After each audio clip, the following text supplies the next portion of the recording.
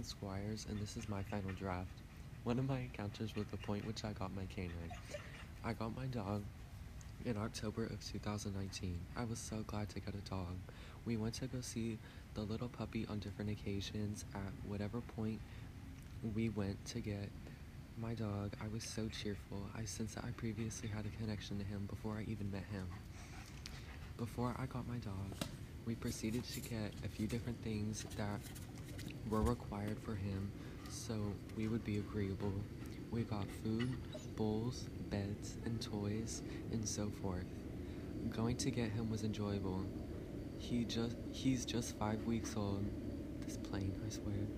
At the point when we arrived, we met the breeder and marked a couple of papers and went on our way. She doesn't live extensively far away. She was only about a half an hour. On our way home, the doggy was frightened. He was needing to be with his siblings and mom. He didn't have the foggiest idea on where he was going. At the point we returned home, he was terrified of our feline from the start, yet then they got along. He was so cheerful, yet missed his siblings at the same time. We took great care of him and played for a couple of hours. At that point, we rested. I was so glad to such an extent that I had another companion.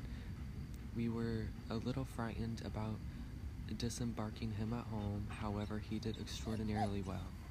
I would return home at lunch and let him out, and then return back to class later that day. I figured out how to be mindful and deal with a canine whenever point I got Micah. He was an extraordinarily canine, and wherever we've gone together, I consistently will be grateful that I had the option to get him, and we've had a solid association. He's been with me almost everywhere from across the country in different spots. That was my podcast.